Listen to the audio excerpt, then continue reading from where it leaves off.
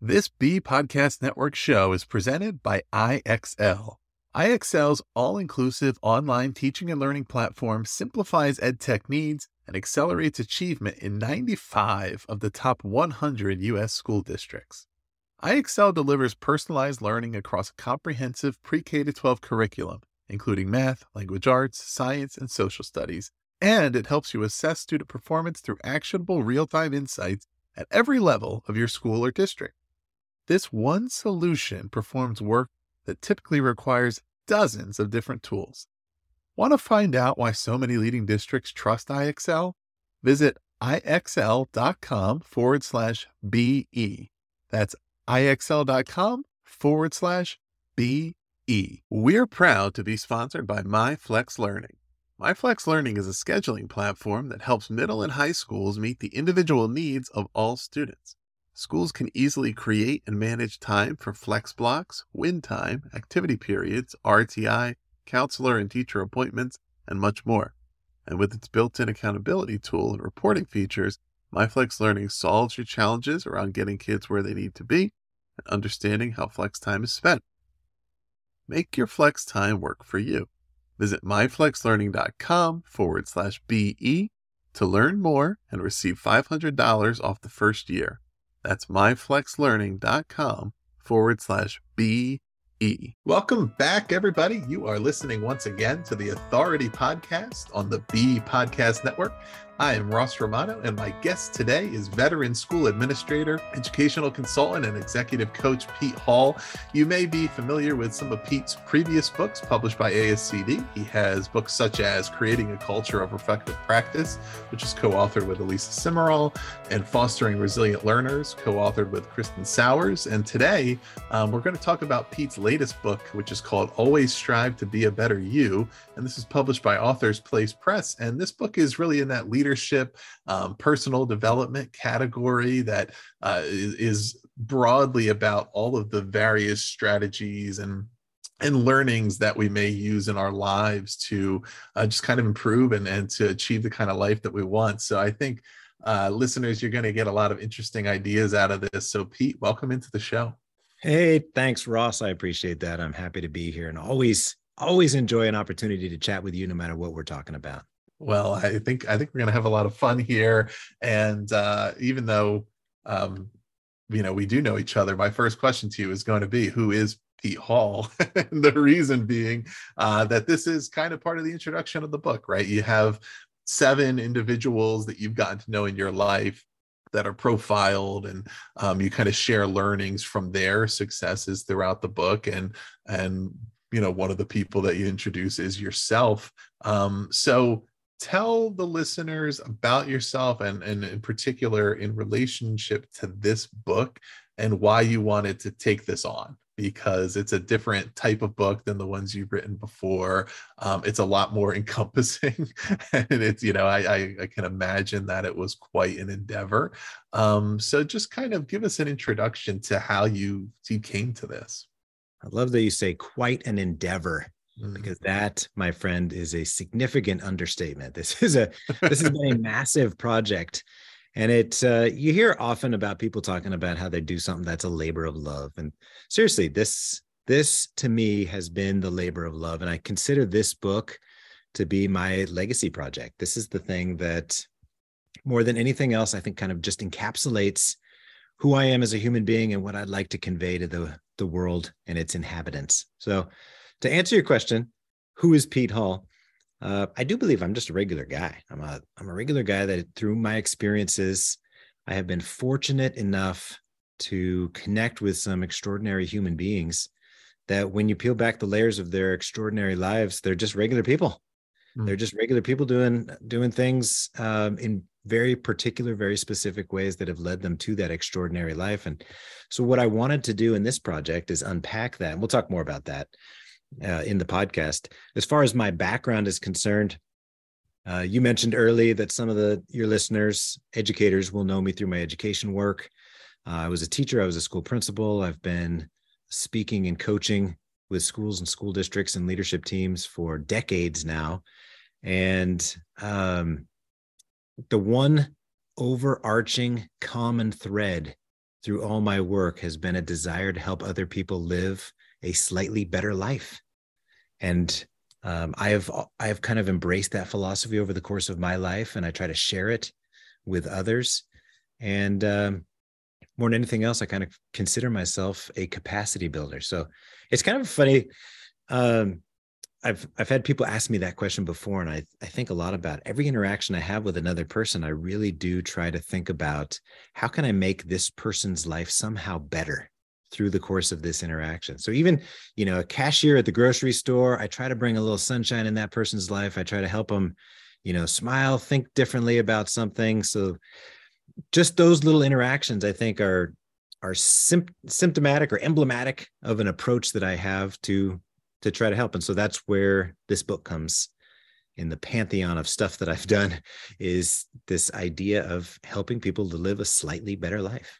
What do you think makes you good at synthesizing the lessons that you are able to lay out in the book? And we'll get into more of this as we go, but for listeners' sake, understanding the organization of the book, there's 4 overall tenets and then a total of 13 key learnings that are organized in between those tenets.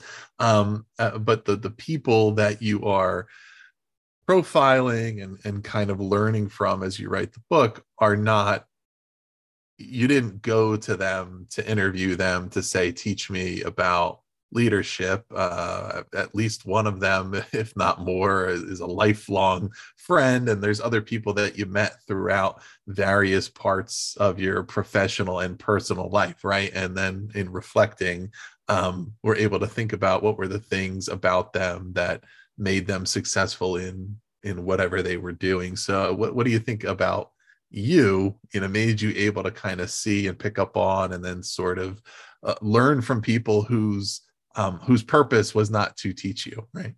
Right. Well, I think that there's lessons all around us all the time. That's part of it. And I think if we were to boil that question down to its most basic element, it's that I've been open to that. I've been open to those lessons. I've been open to the experience of other people. And I've also been open to the idea that I always have room to grow. So the big umbrella idea, which is the title of the book, Always Strive to Be a Better You, that's been something that I go back, honestly, and it's not a hoarder. I'm not a hoarder, Ross, but I keep track of stuff, and I've always been a journaler. And I actually went back and I looked through a box of old crap from college, and in there was a note that I had written to myself that had the phrase, always strive to be a better you.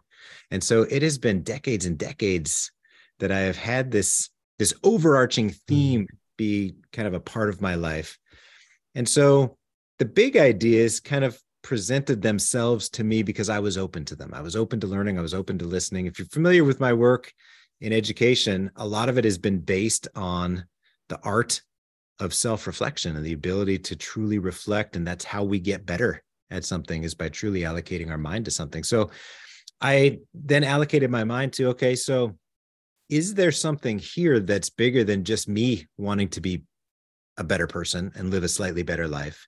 Is there a way that I could categorize this and synthesize it and share it with others? So what I was able to do then is, like you said, through the course of my life, I met people, I knew people, I spent time with folks who live a similar philosophy. And I started to notice trends and themes in their behaviors, in their actions, in their reflections, in their behaviors, in their mindsets, and their interactions with other people, that I started taking some notes. And then I've always wanted to write this. This book is something I've had on my to-do list for a long time. And it took me a long time to figure out how I was going to write it. And I didn't want to be, oh, I'm Pete, I know everything about how to live a better life, so I'm just going to tell you. I really wanted to share it through the lens of people who live this life also. And so I probably started with about 36 names on my list. And I whittled it down to these seven people who are regular, ordinary people with regular person DNA, just like you, just like me. Nothing special about them, nothing that when they were born would indicate that they're going to amount to something extraordinary. And I then intentionally started, like, I did interview them and I did spend more time with them and I did talk to them and listen to them and take notes and tailored some of those conversations in specific directions that they were going in, and was able to put some of their lessons together. It's just a fascinating project. To answer the long answer to your question is, I was open to it. I was open to the lessons. I was open to their personalities and their traits, and was able to then sort them into those 4 tenets, and then further sorted them into 13 big ideas that I think are really replicable and applicable to all our lives, no matter what we're doing, no matter what we want to do with our lives.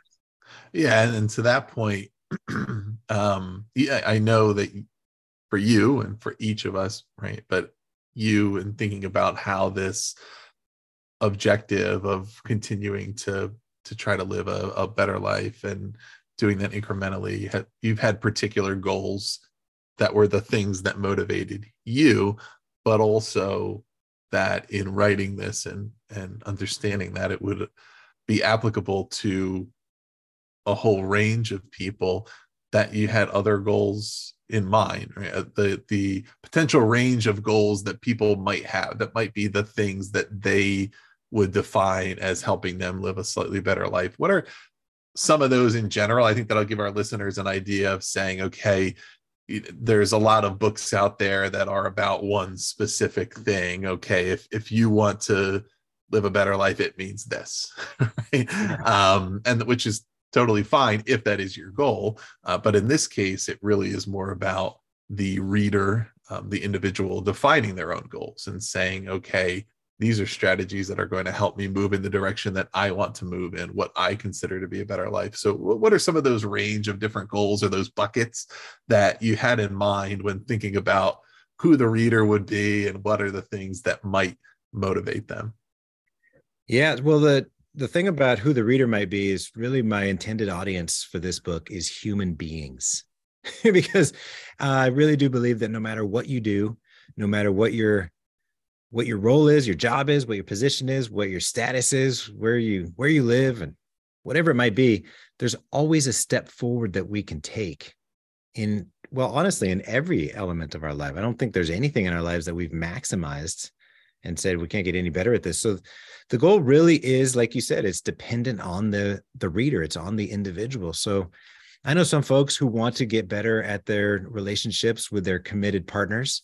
I know folks who want to get a promotion at work, folks who want to be more efficient with their work day so that they spend less of their time there and they spend more time with family, folks who have financial goals, fitness goals. It really comes down to, what is it that you want? What is it that you envision when you're staring yourself in the mirror and you're brushing your teeth and you're thinking, man, I wish my life were, or I wish I could, or I wish, whatever that is, it's within reach. It's something that you can attain. It's something, and then there are strategies for that. So the thing that I think sets this book apart and this work that I've been madly in love with for years now is that it's not about being the best at something. I mean, if your goal is to be the best at something, the strategies in here will help you get there. If your goal is to help get incrementally better at something, there are strategies in here that will help you. If you think, if you were to go to Barnes and Noble or just scroll through Amazon or whatever and look at the self-help genre or the live a better life genre or whatever it might be, you'll find a lot of books written by the people who are the best or people who are profiling the best ever, right? And I have found that the majority of us don't aspire to be the greatest of all time. We're just not a bunch of baby goats here. We are people who want to live better, happier, more fulfilling lives that have a little bit better impact on the planet. And we want to know how to do that. So if you think about like masterclass, for instance, all the masterclasses are taught by the absolute A1 top folks. And that sets, I think, an unrealistic expectation for most of us. So this book really is about ordinary people, regular people that live incrementally better lives every day that have resulted in these extraordinary experiences and extraordinary positions. And I'm not talking about job positions. I'm talking about positions on the planet as human beings that are applicable for all of us. Yeah. How do you think most people are when it comes to their perspective on their goal setting, or the various layers of the actions that they take to get them toward their goal? And I'm thinking of, I just saw actually something on Twitter today that kind of relates to this, and I'll give credit. It was shared by David Perel, who runs an online writing course called Rite of Passage. I don't know if this was his, it probably wasn't his original story, but he's who I saw it from. But he wrote, there were two men that were laying bricks, and somebody walked up to them and he asked the one guy, "What are you doing?" And he said, I'm laying bricks. And he asked the other guy, "What are you doing?" And he said, "I'm building a cathedral." Right? So as a different perspective on what your task is, what you're achieving, and what you're working toward. And I'm wondering, you have many different layers as you work through the book and these learnings and these individual things. When most people come to this, or they come to this objective of saying, I want to live a better life, and I want to live a more financially, secure life, or I want to have stronger relationships or whatever, are most people coming with a perspective on looking at kind of those incremental activities, or is that something that takes a lot of practice? Yeah, I think it does take practice, and it takes intentionality, right? So if you think about the example that you just gave in that story, what I have found is that most people, even with the perspective that they shared, there's a troubling mindset that often comes with that. So the person who said, "I'm laying bricks," will say, "I'm laying bricks and it's taking forever. I don't know if I'm making any progress." Mm-hmm. The other person says, "I'm building a cathedral, but it's taken forever. I don't know if I'll ever actually get there." And what we found is that a more effective mindset is to say, I want to build a cathedral, so I'm building this brick right now. I'm putting this brick in, laying this brick perfectly so that I can have this amazing cathedral in the end. Mm-hmm. And so you've got that long-term vision of the goal that you want to accomplish and what that's going to be, and the understanding that this step right now is a really important step in getting to that place. And we have to be willing to open our minds to that reality, that you can simultaneously have a long-term goal and you can have a current project. I don't usually use the brick metaphor. The one that I usually use is whitewater rafting. I don't know. You ever go whitewater rafting, Ross? I have not been. You haven't? Oh my God. Well, come out west. We have lots of whitewater rafting. So in a whitewater, what you know about whitewater rafting? I do, yeah. You get in the river and you get in the raft and it takes you down all these rapids. And you know that when you get in the river, the goal is a couple miles down the river, there's a takeout point, and you want to get out of the river safely. And depending on how hot it is out there, you either want to be soaking wet or totally dry, right? So you know that there's a long-term goal to that. And at any given moment while you're in the river, you're facing these rapids and you have to get through these rapids right now. Right. And you can't get in the boat and only think about the takeout point and not pay attention to the rapids, or you'll get capsized. Mm-hmm. And if you get in there and you're only thinking about this rapid right now, you may not be in a position to effectively make it all the way to that takeout point when that time comes as well. So it's a matter of keeping perspective on both, having that long-term vision clear in your head and understanding the incremental steps that it takes along the way to get there. Excellent. And so, reminder, listeners, so the title of the book is Always Strive to Be a Better You. And that's really what the book is about, right? It's about the striving. It's not about do these 4 steps and you will have achieved it. You have achieved it. Yeah. And you use the example, potential as an asymptote in the book. And for those who can't visualize this right now, right? An asymptote is a line that, as it ascends and reaches closer and closer to its goal, it the potential expands, right? You'll see the curved line because it gets closer and closer and closer to the upper bound, but it never quite reaches it. And in this case, as we get better and better and better at what we do, our potential expands, and we realize that there's never such a thing as 100% having maximized your potential. And so that's about that consistent striving and that understanding of that we're not just talking about these tangible and exhaustible objectives. How to make $1 million. Okay, once I've done that, I'm done, right?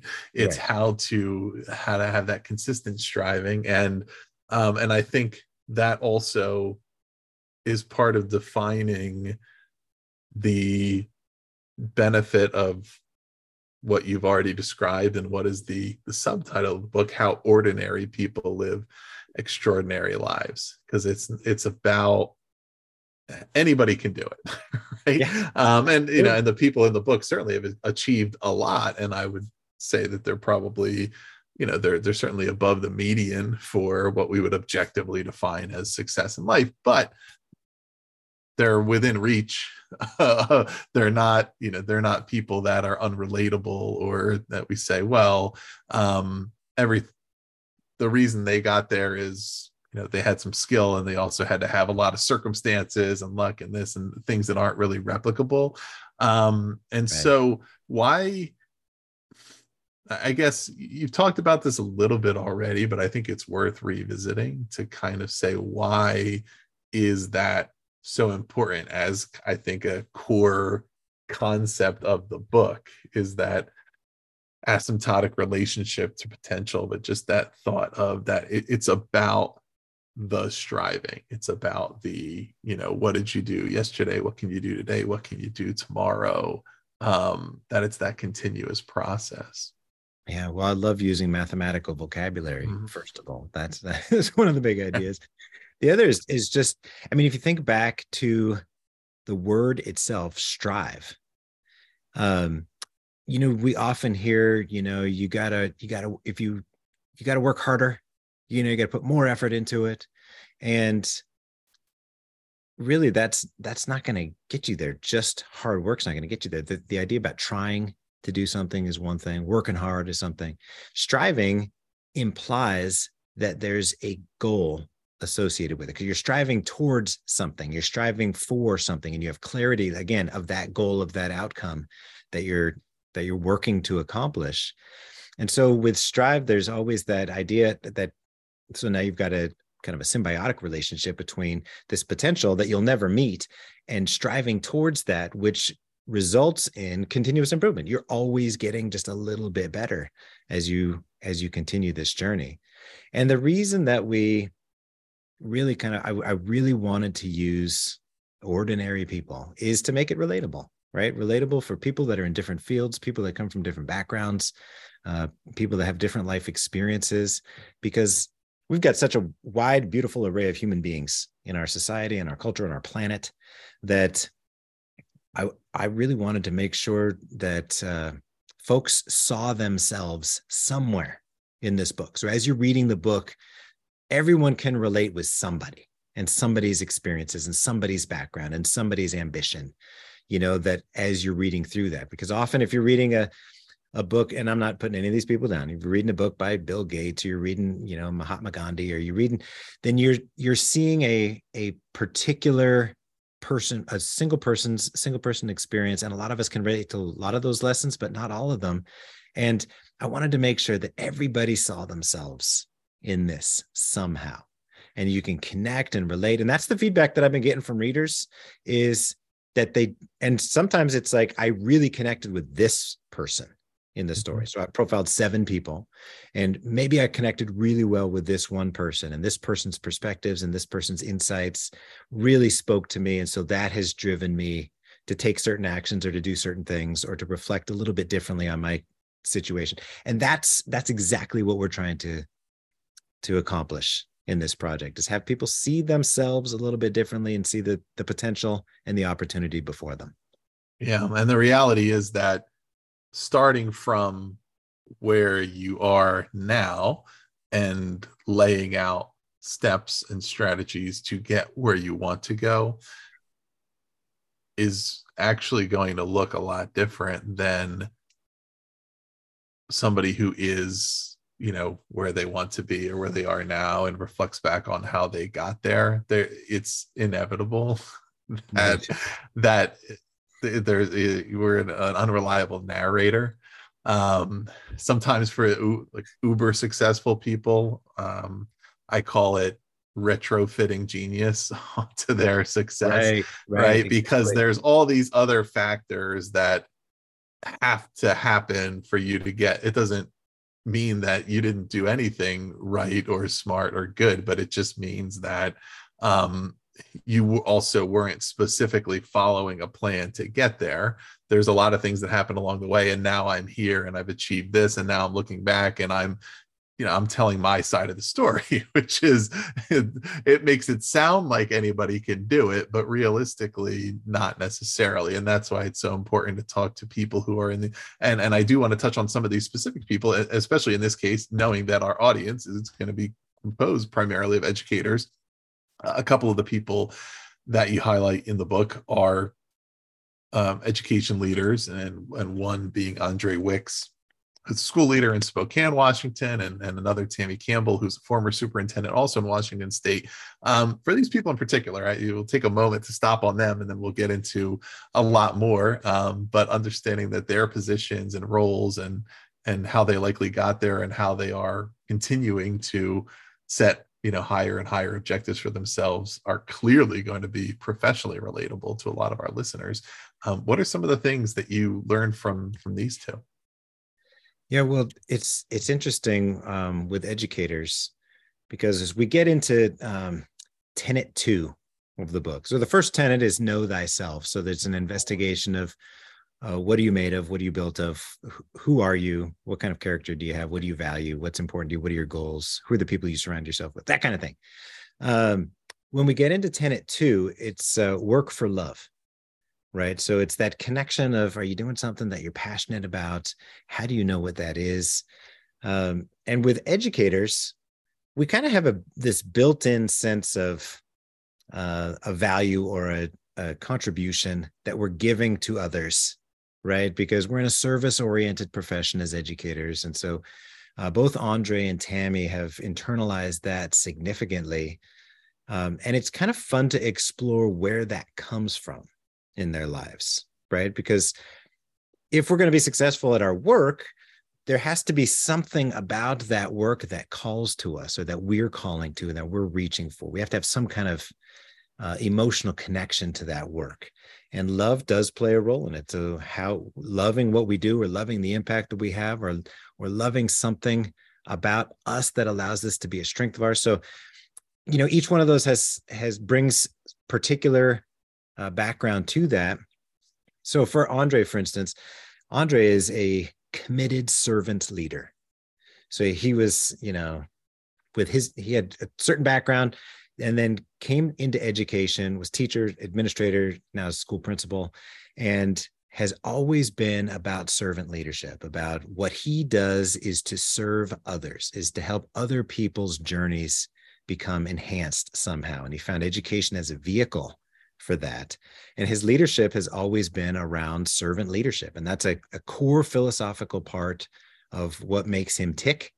And it obviously serves him really well in his professional role, because it's not about him. It's not about his own progression and his own ambition. It's about, what are the ways that I can put myself in a position to help more people? And when I'm interacting with people on a regular basis, how can I further their cause to impact other people? And Tammy, very similarly, comes from a position, and one of the coolest things I think that Tammy talks about. So she's a school superintendent, which, if you know the structure of schools, that's pretty far removed from students. The superintendent is typically not someone that interacts with students. Tammy, in her superintendency, and in her entire professional career, has always been about what is in the best interest of the kids. And a lot of educators use that as kind of a catchphrase, but she actually truly lives and breathes and will die on that mountain. What is in the best interest of kids? So even as a school superintendent, she has brought together panels of student advisors to sit in the school board meetings, and from each of her high schools to provide insight and input about how the district makes decisions. And she does this little thing where when she's having a conversation with somebody, she always envisions that there's a student in her district sitting behind the shoulder of the person she's talking to kind of just keep her in line with, is everything I'm saying, is everything I'm doing, is every decision I'm making aligned with what's in the best interest of that kid that's sitting there right now? And it's such a cool mental trick that she performs that she's made it habitual to make sure that she stays aligned with her focus. And so part of what we do in the book is explore, well, why is that? Why is servant leadership so important to Andre? Why is doing what's best for kids so powerful a driver in Tammy's life? And so it's neat to watch the evolution of their stories. At least it's neat for me to do. I don't know. You're a reader. Right. I was a writer. It's neat to see the evolution of their stories as they kind of build upon their prior life experiences. And I do that on purpose so that the reader then can think about, okay, so what are my life experiences and what are the things that I value as a human being and what contribution do I want to make to the planet? And how can I, or do I, find what it is about the work that I do that helps to facilitate that? Or is there another avenue in my life that I can make sure that that's happening, that my work then allows me to spend time doing? And those stories just weave through the entire book as a teaching structure for the reader to say, okay, what does this mean for me? And how does this impact my ability to incrementally improve my life towards building that cathedral you were talking about? Right. Yeah. And it's no surprise to me that this, right, the second tenet of work for love came up in your response regarding the educators, because it's so consistently a part of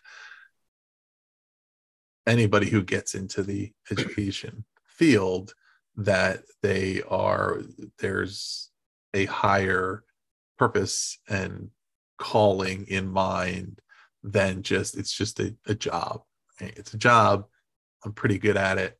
And ultimately it's that feeling. And I've been doing a lot of work recently investigating the various causes and motivators around what draws people into the profession and what drives them out. And one of those big dividing points is once I no longer feel as though I can be successful or I can help my students to be successful, then I've lost my reason for being in the profession, because it's a challenging, environment. And if it's just a job to me, there's not really a lot of reason for me to withstand a lot of those challenges, right? The long hours, the low pay, the challenging environment, the public. But if I believe I'm really making an impact, then it's worth it, because I know that it matters that I'm there. And the reason why I got into it. Yeah. So can I just think about this too, Ross, is it's not just educators. And I know our primary audience in this podcast is educators. Think about this though.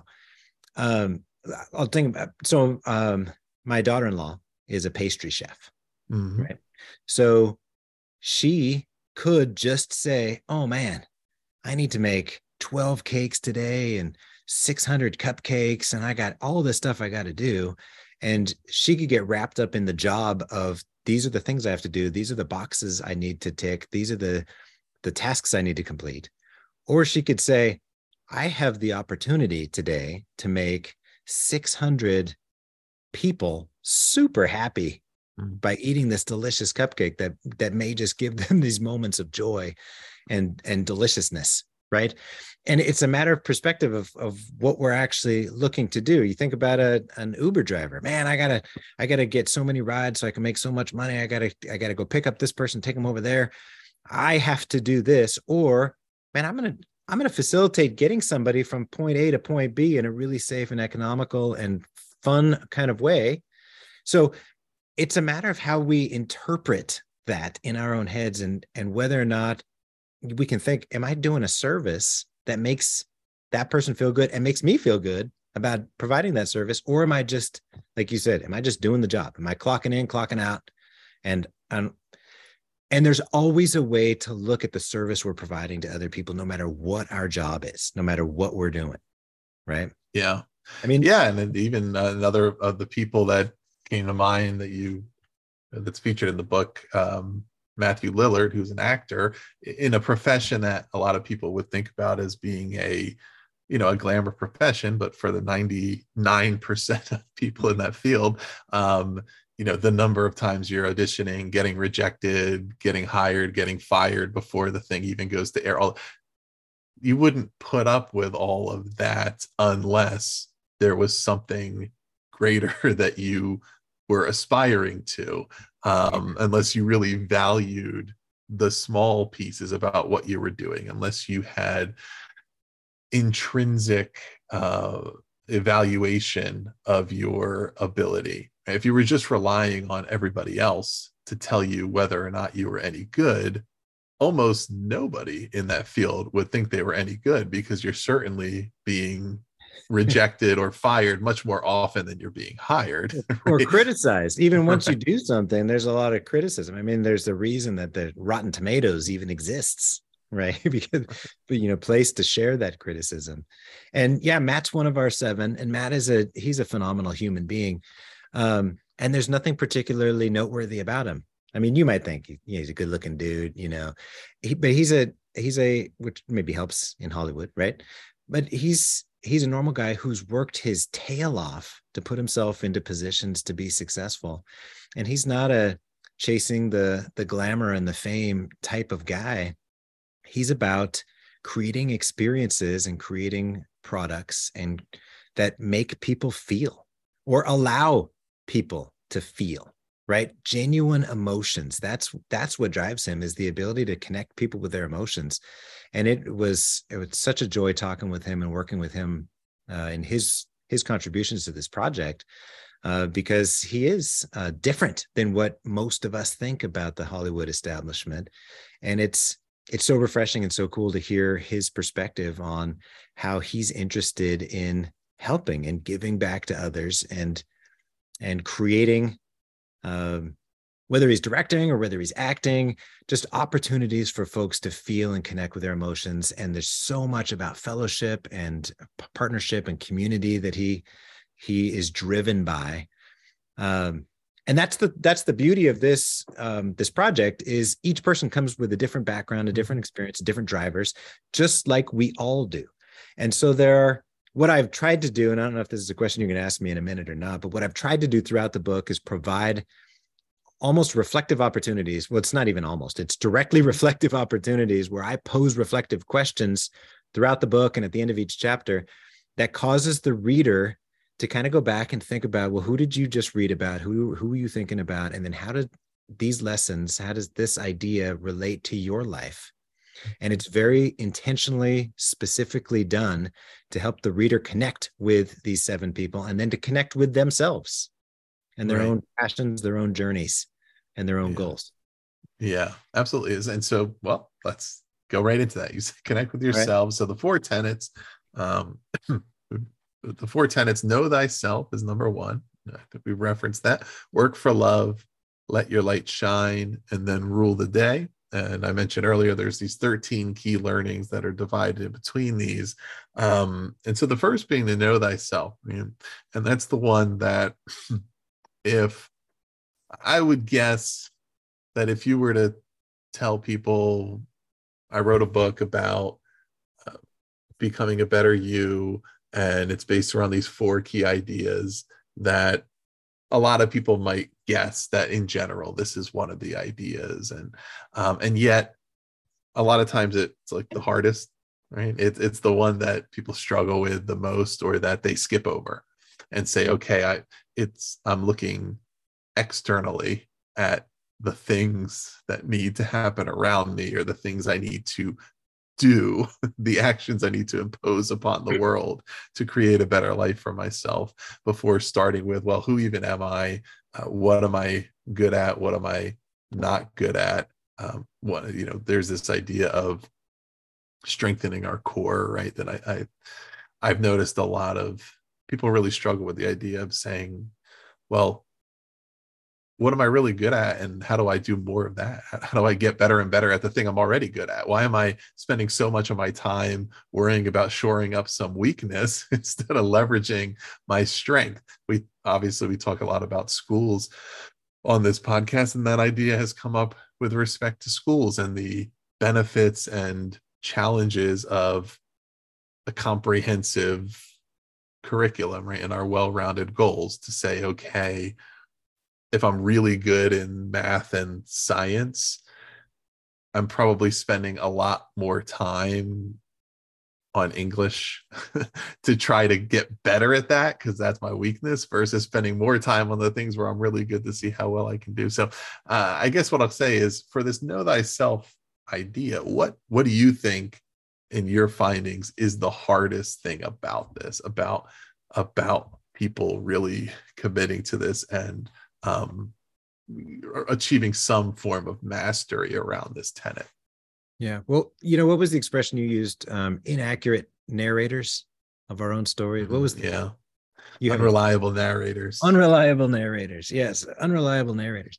That's the biggest problem, is we're unreliable narrators. We are typically not really very good at understanding you talk about our strengths and our weaknesses. We're not really good at even identifying what our strengths and our weaknesses are. And we tend to define ourselves in certain ways as opposed to describing ourselves. And when we define ourselves, we put ourselves in a little box and we say, this is the way I am. Like what you said, I'm good at math, or I'm not good at math. We put ourselves in one of those boxes, which really doesn't leave us the opportunity. If we put ourselves in the I'm not good at math box, we don't really give ourselves the opportunity to ever get better at math and to ever learn it and be open to the possibility that maybe we could get better at math. We just kind of put ourselves there and say, well, that's just how I am. And you hear people say stuff like this all the time, like, oh, I'm terrible at parallel parking, or, oh, I could never do that, or I don't have the patience for this. And when we define ourselves in terms like that, we limit our abilities to grow and to learn and to expand and to accomplish things. And so what I found is that pretty typical of the 7 people that I profile in the book is they always leave themselves open to the possibility that they could do something. So I might not be good at this right now. If I were to allocate my mental energy towards it, or my efforts, maybe I could get better at this in the future. Or I haven't mastered this yet, ideas like the growth mindset that we learned. So that's one of the big ideas, is just leaving ourselves open to the possibility. Mm-hmm. And the other is that we don't have clean mirrors. So when we're asked to examine ourselves, what are we all about? What matters to us? We look at ourselves through dirty lenses, right?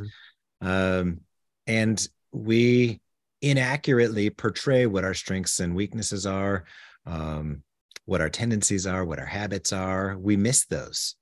And so one of the activities that's provided in the book is, and the first tenet of the book actually is called Clean Your Mirror, and really be able to look at yourselves through an objective lens to figure out what you're really like, what you're really made of, and give yourself the possibility to then learn and grow moving forward. And that's where it all starts. And you mentioned strengthen your core.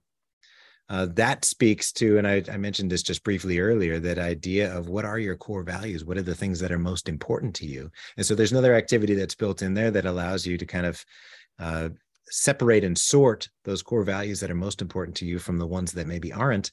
That gives you that sense of, all right, so if these things are most important to me, and this is what I'm actually kind of like, then how am I positioned to strive towards my potential? What is my goal that I'm working towards? What is it that I really want to accomplish? And that's essential for us to know ourselves before we can do that, because otherwise we're just taking steps in this vessel, this human vessel that we've got that we don't really understand. And so it's really intentionally driven to allow folks to know themselves better before they really start embarking upon a journey of self-improvement, because you got to know where you're starting if you're going to take a step forward. Yeah, to pick just 2 possible causes of struggle with this? Have you found that there's more tendency for us to overestimate our strengths or to underestimate our weaknesses? Which would be almost is our definition of ourself based more on wishful thinking or based more on fear of honest evaluation? My answer to that is yes. Right. And it depends on each individual person. So each reader is going to pick this up and go through that. And on some things, we're going to give ourselves a little more credit than maybe we deserve. Mm-hmm. And in others, we're going to be a little bit more harsh on ourselves than we deserve. And I think it's important for us to really ask the questions, why and how do I know? Like, what evidence is there to support the fact that this describes me or that this is important to me? And when we're able to do that, when we're truly able to dig in and look at ourselves through that objective lens, we can sort through, and there's usually a reason for that. And I don't want to play amateur psychologist too much, but there's usually a reason that we overextend our own perception in certain ways and cut ourselves off on others. And usually it's because of what we value and what we desire in life, right? So we may look at ourselves in the mirror, and if we're thinking, man, I wish I were fitter, I wish my body looked differently, we could do one of two things. We can look at our body with, turn off one of the lights, and so it kind of dimmed a little bit, and flex our muscles a little bit and say, that's not so bad. Or we can look at ourselves and notice all the flaws and all the things that we wish were different, and just hyper focus on that. And it ends up, it's an individual journey. And each of us, we can do that professionally. We can do that physically. We can do that spiritually. We can do that academically. We can view ourselves through whichever lens we want. I strongly advocate, and this is what our 7 subjects in the book tend to do, is to look at ourselves and continue to press themselves. Well, what makes me think that? Why is that?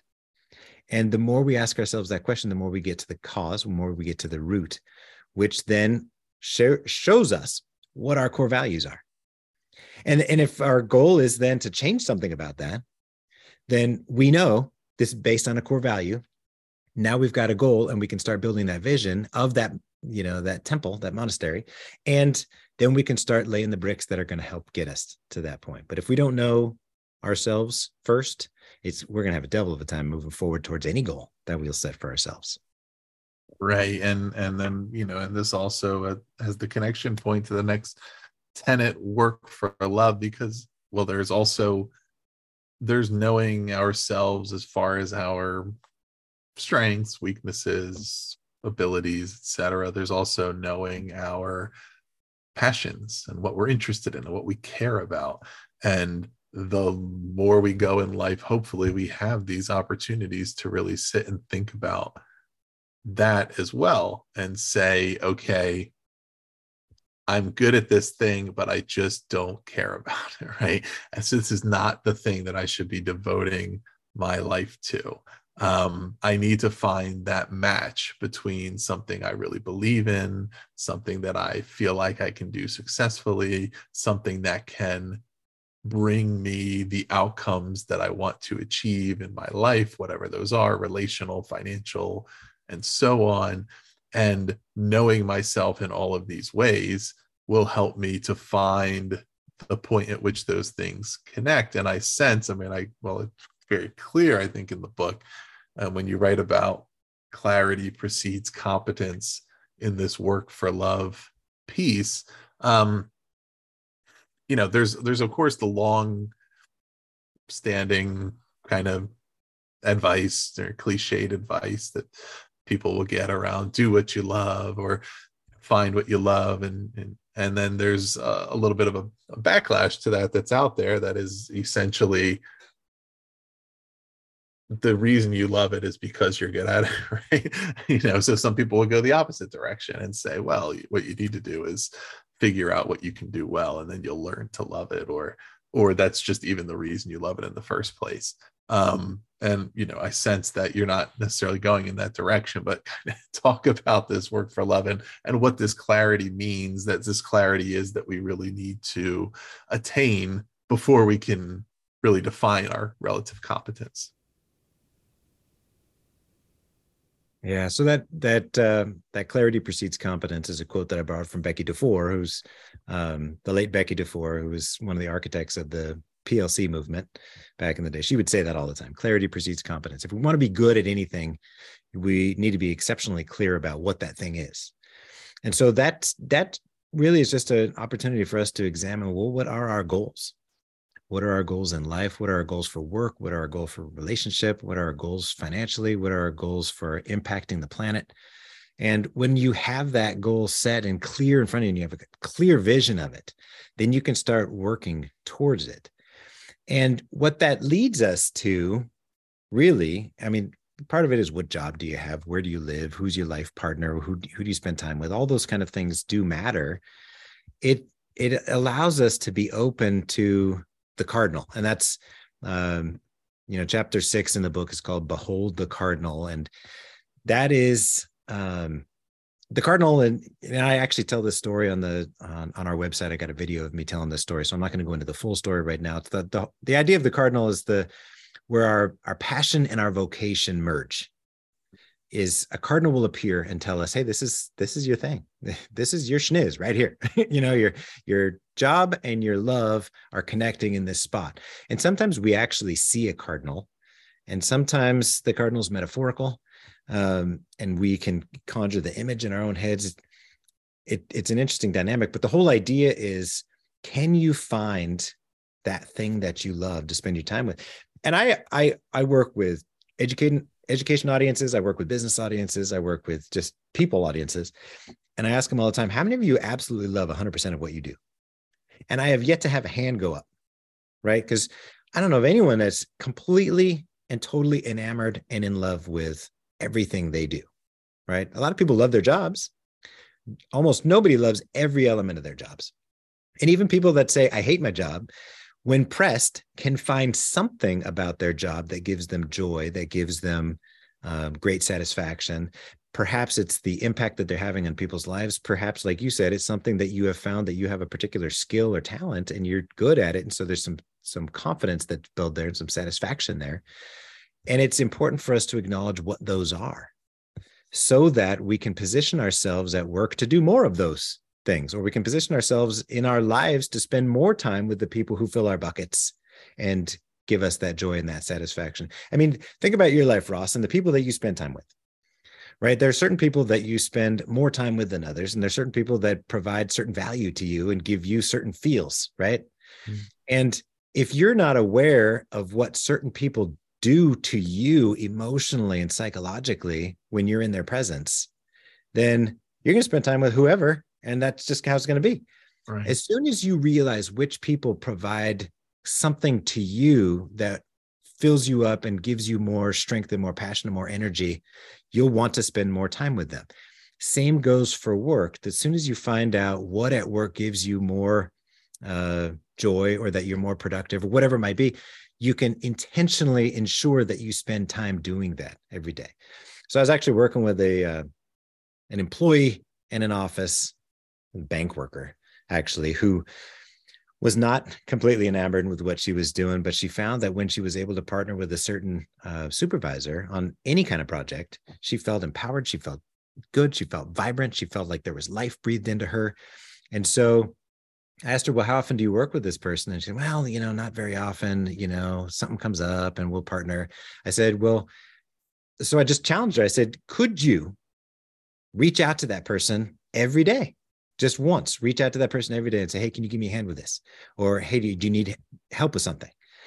And she found that just that simple act of reaching out and connecting with that person was just giving her enough of that motivation and that energy to do some of the stuff at work that's drudgery. And she found that her supervisor was more apt to reach back out to her and say, hey, I'm working on this. I could use a hand. Do you have some free moments that you could do this? Mm-hmm. And she was finding that there's passion there, and she doesn't love everything she's doing at work still, yet she's found those things that enable her to feel like each day is an adventure and it's productive. And she comes home with much more positive reports about what work is like, and she has better energy and better mood when she's back with her family afterward. So those kind of things come up in our conversations about Behold the Cardinal. It's very rare that you'll find that person that loves everything they do, but you can always find something that keeps you going. Right. And that, the story is also indicative of how challenging it can be to observe the signs that are around us, right? Once put in a position to really reflect on it and think about it and ask about it, she was able to articulate, oh yeah, I really like working with this person, and that makes me feel this way. But it was, even though the evidence was there, it wasn't, it doesn't always come through clearly unless you're intentionally going through these reflective processes, thinking about what can you do about it. It's that match between, in a sense, you said, your passion and your vocation. It's kind of finding that thing that's like, what is the connection between the thing that I want to do and the thing that the universe wants me to do, right? Like, and it's not just one or the other, but it's kind of like autonomy doesn't mean isolation. It doesn't mean being stubborn and hard-headed and saying, I'm going to do just this thing, even though all evidence is very clear that this is not what I should be doing. And it's hard to make those distinctions, because when you hear stories of people who persevered through tough times to eventually achieve success, you can't always know, but you have to just kind of really be reflective and thinking about, okay, is there some evidence here that I am making steps in the right direction? That even though right now I'm clearly not where I want to be, that I am doing things that are moving me closer to there? Or is it the opposite, and it's saying, like, this is not a good use of your time and talents, and in fact, it's the opposite? Or is it, we all have more than one objective, and we might say, okay, I have professional and relational objectives that I can achieve, but I can't do them both. I can do, I can't even think of what the book is called right now. But it is a popular book right now. Somebody listening will know this, but there's a core principle in it that is, you can do anything, but you can't do everything. Yeah. And the point being, like, you have to make those decisions around your prioritization and saying, I could become this really excellent person in this professional field, but it's going to require sacrifice in this other area of my life that I'm not willing to do. So it doesn't mean that I couldn't do that or that I failed. It means I made a decision that was what I considered on the whole to be for my best life. And also in that story, it ties to this next tenet, let your light shine, because part of this, let your light shine, to me, is trusting that the people who are meant to pick up on that signal will pick up on it, and the people who aren't, you can't stress about them. You have to just be confident in who you are, what you're doing, what you're sharing. And I think this is where a lot of people struggle with this. It's like, I know what I'm good at, or I know the personality I want to have, or I know the way I want to make other people feel, but I'm too worried about how they're perceiving me, and it's maybe preventing me from doing that. So this other person that this woman liked working with, they were letting their light shine in some way. They were doing something that was making her say, I really like that. I really like working with that guy, right? But he had to be confident in doing that. And eventually the person who was supposed to come to him came to him. And there probably are some other people who would say, I don't really like that guy. There's something about him. He's inauthentic. He's a fake, whatever the case may be. I'm sure there's other key learnings from this point, but when I think about what people typically struggle with and why are we not doing this more often, there's that shyness, that hesitation, that I don't want to, that uncertainty around, what does it really mean? Am I bragging? Am I showing off? Am I blah, blah, blah? Are people going to think I'm faking it?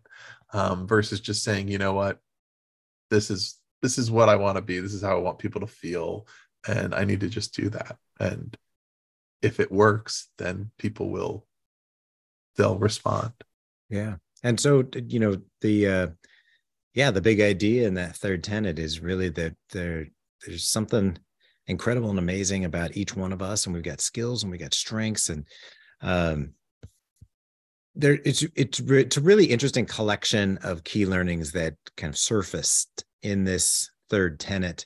One actually Matt came up with from an acting class from back in the day. It's called "Let It Be This Time," which is just this idea that we may go into something with a preconceived notion of what it's going to be like, and we also have to be free and open to the possibility that maybe it'll go differently, and it might even go better than we thought. So one of the people that I profile in the book, her name is Jennifer, and she's a college basketball coach. And she actually talks about how important it is for us to be prepared to be flexible, right? So it's kind of like, so my son's wedding is coming up, and I don't know about you, but the advice that I've always given and received about weddings is something's going to go wrong. You don't know what it's going to be, but something's going to go wrong. So just be ready for that. And that's what Jennifer kind of talks about, is this idea of preparing to be flexible. So go in with a goal, go in with an idea of what you want to accomplish, and prepare yourself for the possibility that it might not go that way. Mm-hmm. So have some backup plans, have some other ideas, just be prepared that what you think is how it's going to go may not be exactly the way it goes, and it might actually go better. Right. So, I mean, it's a really interesting mindset to say, well, I need to be prepared. I need to know what my goal is. I need to know what steps I'm going to take to reach my goal. And the reality is, very rarely does the staircase of steps lead you directly to the goal. And it's the exact same steps that you thought it was going to be. It's not like, when Indiana Jones was going to go get the skull, the gold skull in the first movie, you got to step on the certain things so that the poison darts don't come out and get you. There's not a specific prescribed set of steps. That's what I'm going to say. That's going to get you to that goal. You may find that, the path changes. You may even find that the goal slightly shifts along the way. And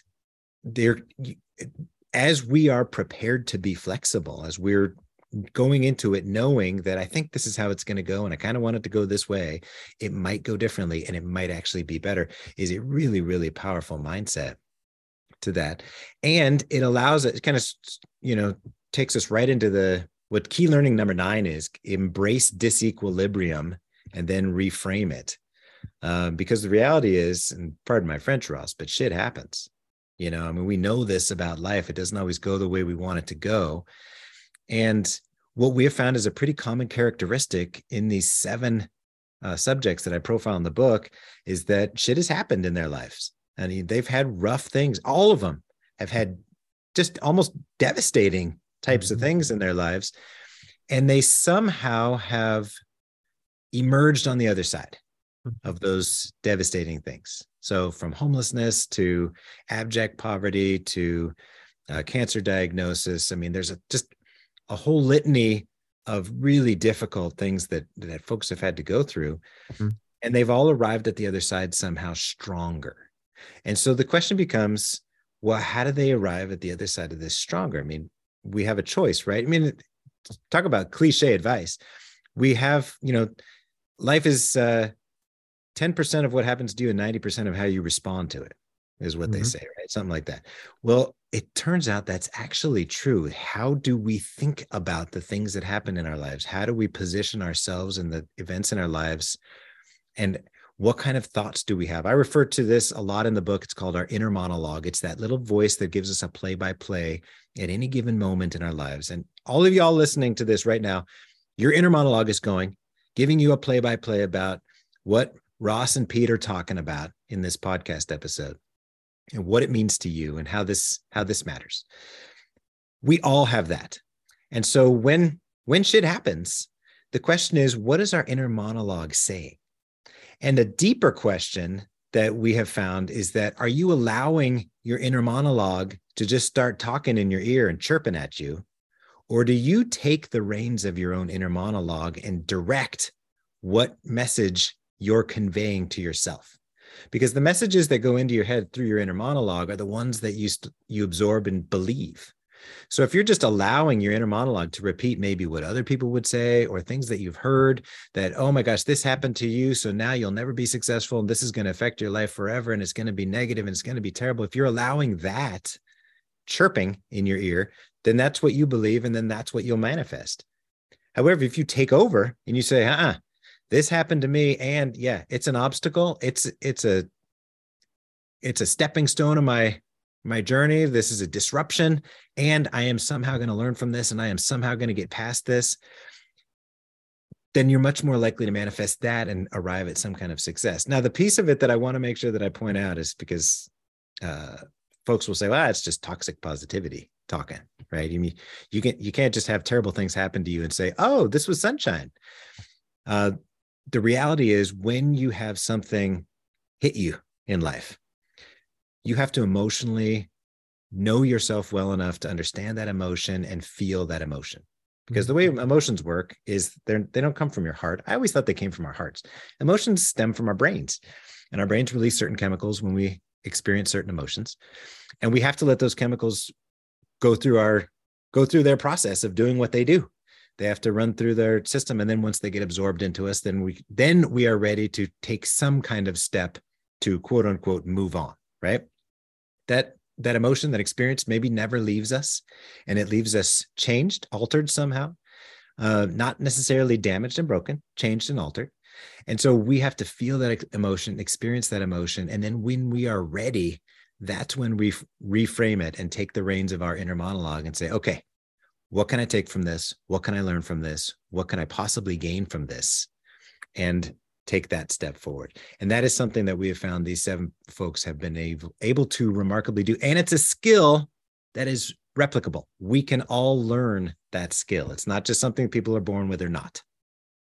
Right. Yeah. And I really like going back to that, be prepared to be flexible point, because it indicates that you have a plan. You have, if everything goes according to plan, then okay. But if not, and it reminds me, sometimes when people describe their life and how things didn't turn out the way they wanted or the way they hoped, and they'll say, well, life took a detour. And it's like, no, a detour is temporary, right? A detour doesn't mean that you went permanently off course. If you're driving and you get back en route, you eventually get to your destination. Now, in our lives and our goal setting, we reserve the right to change our destination and to change our objectives, but we also reserve the right to say, I just had to take a little bit of a different path to get there than what I originally thought it would look like. Right. And what's kind of funny about that is the perfect example of that, and the way to stay kind of dispassionate about that, is the GPS systems that are in our cars or in our phones, right? When you miss an exit on the freeway, your phone doesn't say, hey, idiot, you missed the turnoff. You should feel bad about this. Why don't you pay better attention? That's what the other passengers are for. That's right. That's why you don't drive alone. Now, your GPS system will tell you in 2 miles, take the next exit. It just goes on with, okay, in order to get to your goal from where you are now, you missed it, or you took the wrong exit, or you forgot to take whatever. It just tells you, here's what you need to do now to move forward. And so many of the 7 subjects that I profile in this book are able to do that. They're able to say, okay, well, this jacked me up, this messed me up. And now what am I going to do to get to where I want to go in my life? As opposed to just beating themselves up over it and not being able to recover from making mistakes. I mean, we all make mistakes. We're all flawed human beings. Each of the 7 people in the book has made mistakes, has done stupid things, right? That haven't really helped. And they're able to somehow very intentionally say, okay, so that didn't work. That didn't help get me closer to my goals. What am I going to do now from where I am? And it's a mindset shift, and it's something that we do on purpose once we've learned it. And so tenet 4, as we're kind of winding up here, rule of the day. Do we need to win every day? Is this about developing habits that are getting us routinely closer and closer? Are we balancing between what the short term looks like versus the long term? Are we also, even, this is about our personal goals, but when I think about, okay, the upcoming wedding, what does winning it mean, right? Winning, as far as from the exchange of vows forward, right? It's no longer an individual goal either. So what are these things, and you're talking about rule of the day, that we're having to account for to say, what does that daily success mean and look like, and what is our objective in that regard? Yeah, so the overarching theme of rule of the day, because originally I started with the old seize the day, right? And then I thought, hang on, when you seize the day, you're basically waiting for the stars to align and for the universe to present something to you that says, here, seize this. And rule of the day is more of us being proactive about it. And so what we found is that our 7 subjects all tend to reach for and go find and snatch the things that they want in life. So they don't wait for the universe to provide the golden path that says, here, follow these steps and get to this spot and then do it. They say, hey, I want this to happen. So I'm going to go make sure that this happens. And I'm not just going to seize this opportunity. I'm going to dominate this opportunity. I'm going to be in charge of it, and I'm going to make sure. And each one of us has, over the course of our lives, those, pivotal moments where, depending on how this goes, this interview, this presentation, this sales pitch, this shift at work, this date, depending on how this goes, it's going to, there's a fork in the road that follows. So this could go really well, which leads me this way. It could go not well, which might lead me this way. And our 7 subjects are acutely self-aware enough to know what those pivotal moments are. And in those pivotal moments, they're able to conjure the right type of energy and thought and belief system to then say, all right, I'm going to rule this day. I am going to put whatever I can into making sure that this goes as well as I can. So I'm going to be prepared. I'm going to be prepared to be flexible. I'm going to be positive. I'm going to understand what my goal is and what I'm trying to accomplish. All those kind of thoughts go through their heads as they hit those moments, so they can, literally rise up. And really kind of an interesting, an element of rise up. So one of the 7 subjects that I haven't mentioned before is Brooke, and Brooke is runs a mortgage company.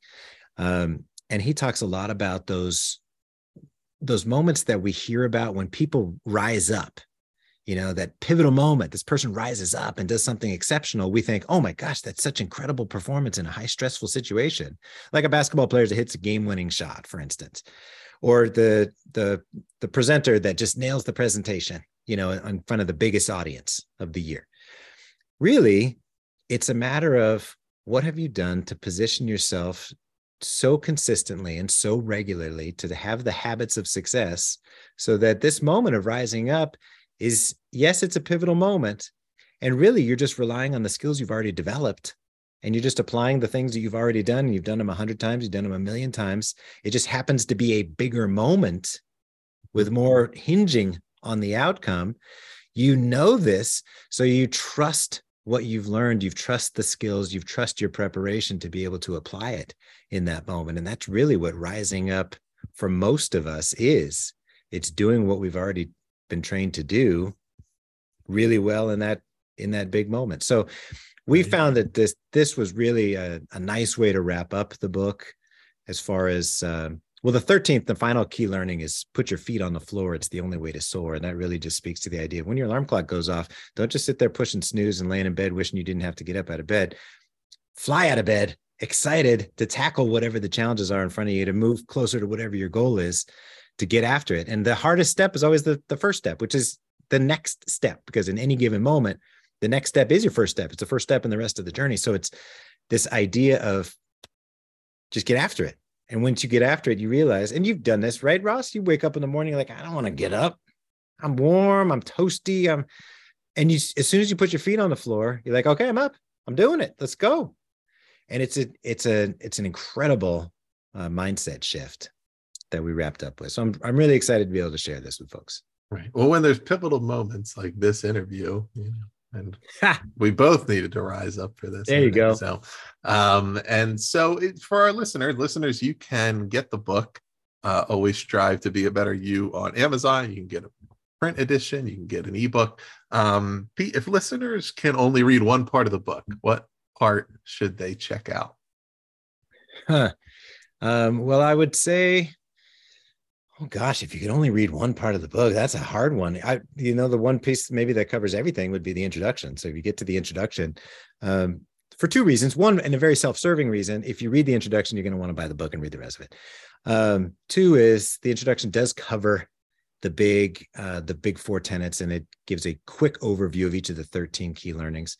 And actually, the introduction is available for free on our website, strivess.com, the Strive Success Solutions website. That's our company site. That's where you can also find the video of me telling the story about the Cardinal at www.strivess.com.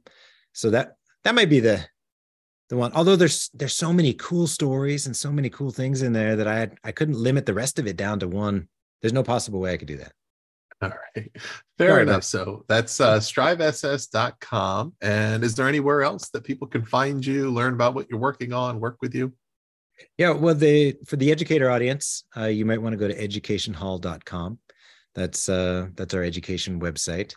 And please don't judge me by the website. It's a mess right now.